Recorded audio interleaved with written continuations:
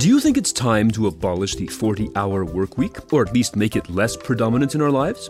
And if we did, what would happen? Many countries are seriously considering getting rid of the whole clock change thing, where every year we move the clocks forward and backwards for reasons that people do not fully understand or agree with, so why not redefine the work week as well? Hello and welcome to Cool Time Life. I am Steve Prentice. Each of our Cool Time Life podcasts focuses on a topic dealing with people, productivity, technology, and life, and each offers ideas and facts that you need to know about to thrive in today's busy world. An index of our podcasts is available at steveprentice.com under the podcast link. The past few years have shown us that people are able to work in more fluid and flexible ways, thanks mostly to technology that allows us to meet from anywhere and do some, if not all of our work from anywhere and also any when. So let's look at where the 40-hour workweek came from in the first place and why it is now truly an anachronism for many of us. It started out as an actual improvement. In the mid-1800s, efforts were being made to reduce the workweek from 100 hours, in some cases, down to 40 hours, something that employers refused to listen to and which resulted in massive strikes. One of the largest demonstrations, called the Haymarket Affair, happened in Chicago in 1867. Actions such as these eventually led to a legal definition of a work week as being 40 hours as of May 1st, 1886, which is why that date is still celebrated as a workers' day in many places around the world. Other companies eventually came on board with this, including the rail industry and Ford Motor Company in 1926. In fact, Henry Ford was one of the first business tycoons to recognize that quality improved and the number of injuries decreased when working hours were confined to a more practical number, which turned out to be 40. One of the concepts that often goes overlooked when contemplating the 40-hour workweek as a norm in the context of the 21st century is that in addition to defining it as an ideal for productivity and safety, it was also designed with the so-called nuclear family in mind, that early 20th century notion of a married couple with 2 kids pursuing the American dream of a house, a car, a good education for the children, and a pension. It relied on the fact that one half of this parental arrangement would stay home to care for the kids, cook the meals, and do all of that domestic stuff. That's a really important point to remember. 40 hours was essentially based on a division of labor between 2 people, one at the workplace and the other at home. Now think how this applies today. For couples who enter into a marriage or any form of commitment, the likelihood is that both partners want to continue with their careers, and rightfully so. But in so doing, assuming they both take full-time 40-hour workweek jobs, the costs involved in making that money easily creep up to match or even exceed what is being brought home after taxes. The cost of the commute, for example, of owning a car, the cost of caring for the kids at daycare, the cost of owning a home close enough to be commutable at all. These are the costs of the money being made, and it is no wonder that couples still feel that it is an enormous struggle, even when things work as they supposedly should. These types of situations become even more dangerous for single parents, and overall, full-time work becomes less of a ladder towards success as it does a temporary day-by-day aspirin to keep despair at bay. But that's the foundation upon which the 40-hour workweek was built. In some countries, the concept of a multi-generational mortgage is now a thing, where banks, realizing that many of their customers cannot hope of getting a mortgage and paying it off in 40 years, must now subject their offspring to its obligation as well. So the 40-hour workweek was supposedly a stable model built for a relatively stable and slowly changing society. The one person at work and one person at home nuclear family arrangement was idealized, even though it was not available for all families back in the 50s even, and is ridiculously anachronistic and inappropriate today. Everything changed, of course, once internet-connected computers became home appliances, although the idea of working from home made only a small dent on the overall working culture, and the definition of working hours still remained a 40-hour workweek concept. That is, until the COVID outbreak showed us just how many people could get their work done from somewhere other than a central office. Of course, the ideas of working from home and working according to something other than a 40-hour workweek model does not sit well with many organizations who count on such stability as a foundational element of their existence. And if I, or anyone, were able to show that the 40-hour workweek was in fact a solid and productive way to generate revenue in a knowledge worker-based organization, then such pushback would have merit. But in fact, the opposite is true. I've been working with organizations on site for more than 20 years, and frankly, a 40-hour work week, 5 days of 9 to 5, is not a great way to get anything done. To me, it's like having a wheelbarrow with no wheel. You load it up and you push it back and forth for 40 hours, and you think you're getting a lot done. There is no thought given to improving the process by adding a wheel. Companies just slog on forward. That's the way we've always done it. So what happens during a typical 40-hour work week? Well, far less than the 40 hours of work, that's for sure. For a start, there's interruptions, email, other messages, as well as from the scheduling and conduct of meetings, whether in person or online. There are also interruptions from other people, often from managers, that not only take time, but also derail a person's train of thought. Now let's look at this last one for a moment. A great misconception in the minds of managers and those who work for them is that when a person is interrupted by a conversation or a message, they can simply get back to what they were doing without missing a beat. But it doesn't happen that way. It takes a few minutes for someone to get back to the same level of concentration they were at prior to the interruption, and the more interruptions that occur, the more delay that occurs overall. The human brain cannot simply snap back into full concentration mode like the way you would flip channels on a TV. It must instead gather that concentration back, piece by piece, minute by minute. If you want more background on why and how this happens, you can check out my podcast episode entitled, Are You Conscious? But the essence of all of this is that an interruption triggers a miniature version of the fight or flight response, which shifts vital resources away from the brain and other places of the body in preparation for emergency. Yes, that sounds awfully dramatic, but that's central to the problem. We as a species have conveniently forgotten that we still run on an architecture in which large predators were the primary concern. The fact that we still react the same way to smaller threats like interruptions is an inconvenient truth, but it's a truth all the same. The 40-hour work week is based largely on the value of face time. Employees being visible in front of their managers and managers being visible in front of their employees. This is not so much defining productivity as replacing it.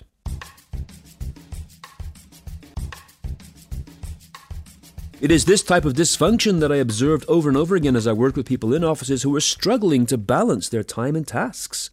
They thought it was the work that they were having problems with, when in most cases it was other humans who were the cause of all of their time management problems. So I wrote my book, Cool Time, a hands-on plan for managing work and balancing time. It first came out in 2005 and is now in its third edition for the 2020s, the mobile and Zoom-based world in which we now live. And in this book, I half-jokingly propose that February 9th be declared Cool Time Day. The reason for this is kind of the same way that Black Friday was originally intended to delineate the moment on the calendar in which retail stores were no longer working at a financial loss, in the red, but were financially turning a profit, an accounting term called in the black. The colors in this case being used to reflect the two different inks that accountants used, and some bookkeeping apps still do, to highlight profits and losses. A similar calendar event happens every year with Tax Freedom Day, which sadly gets later and later every year. It's supposed to represent the time that you have made enough money to pay your taxes and are now working for yourself. There is an interesting subtext here, of course, almost a sly nod to the entire futility of the 40-hour workweek built right into that celebration. Anyway, that's what Cool Time Day is supposed to be. It is intended to symbolize the true number of hours of productive work available to us within the course of a year, and that number is 40. 40 days of true productivity per year. That's it. And since February the 9th is the 40th day of every year, it makes sense to assign it right there. So how do I get to this surprising and seemingly unrealistic number? By taking all the elements that go into a typical 40-hour work week that the 20th century world was defined by, most often at an on-site multi-person office. Of course, these numbers don't apply so much to people who are now blending work and life more flexibly, but that is the point. It doesn't make sense to define work around a fixed number of hours unless you work shift work. So for everyone who is not on shift work, here's how the 40 days comes around. Start with a 365-day year. Subtract 104 days for weekends, assuming you don't work weekends. This leaves you with 261. Okay, subtract 9 days for the average number of personal holidays and sick days. That gives you 252. Then subtract 10 public holidays, almost one per month. That gives you 242. That still seems like a good number of days per year to get things done, but remember, work at work isn't just work. There's a lot of human physiology involved. Consider the weekend effect. The 42 Mondays and the 42 Fridays per year in which 20% of productivity is lost through anticipating the weekend or following it up. Friday afternoon is a terrible time to have a focused meeting, am I right? And similarly, getting back up to speed on a Monday morning, it's not the same thing as regular work. Just because an ambitious boss calls a meeting for 9 a.m. on a Monday morning does not mean people will be bright-eyed and bushy-tailed for it. So, 20% of these 42 Fridays and 42 Mondays is equivalent to 17 more days lost. That brings us down to 225. Remember those 10 public holidays? Well, they tend to carry the Friday effect across the entire week. Long weekend coming up, says the morning drive time DJ. It impacts travel plans, meeting plans, and overall focus. So that's 10 afternoons before each long weekend and 10 mornings after the long weekend in which people are working to 50% capacity for the same reasons, anticipating the weekend coming up or recovering from it.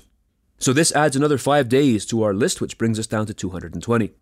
And then you can add to this the Christmas or holiday season effect, which does this whole thing over at least 4 days, if not the entire month of December and into January. So the rest of my calculation comes from the fact that only 25% of any day is given over to actual real work, with the rest being set aside for meetings, Zoom calls, and so on. So 25% of 216 is 54. And finally, factor in sleep deprivation, a very real issue that grows over the course of the work week. This decline in performance means that people are lucky if they work to 75% of their true capacity. So 54 days times 75% equals 40, due to sleep debt, headaches, and overall brain fog. So that's how I come down to the conclusion that in a 40-hour workweek year, we only get 40 days worth of work done per year. Okay, you say, that's like the old expression about lies, damned lies, and statistics. Anything can be construed through subjectively chosen numbers. That is true. But you should ask yourself, how many of these things do happen, even though we don't think that they do or don't want to admit that they do? How many meetings start late? How many times do you have to say, let's see, where was I, after interruption? How often do we do runs to the coffee shop or end up chatting in the kitchenette?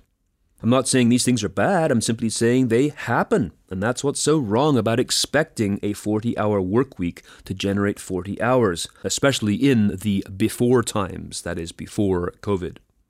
More importantly, this serves to underline just how precious true productivity really is, and how hard it is to see this when we're in the thick of it.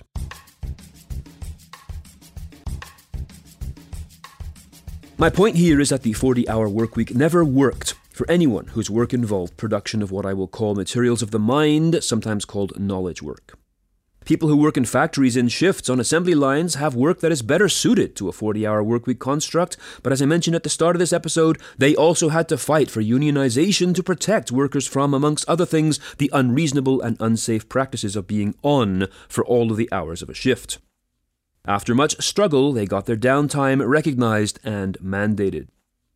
Now, as we enter a world in which working from home and flexible hours are really becoming part of the fabric of the economy, I believe it's time to say goodbye to a system of work based on a number of hours and focus more on output. That's not to say this will be easy, but hey, freelancers, including myself, have been doing this for years. This will, of course, require some substantial retooling of a corporate HR and payroll procedure, but I think it is the future. Bright and motivated people have already started looking around, and many have already left their frustrating payroll jobs for the freedom of freelancing in the gig economy. This includes people who have either retired from or got right-sized out of a job only to be hired back as a consultant.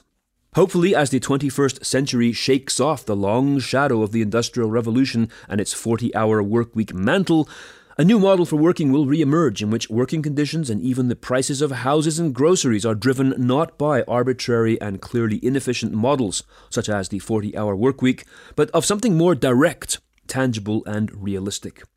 Every century and every decade eventually uncovers its own identity that differentiates itself from the ones previous. I think the death of the 40-hour workweek will belong to the 21st century and will find its footing in the 2020s.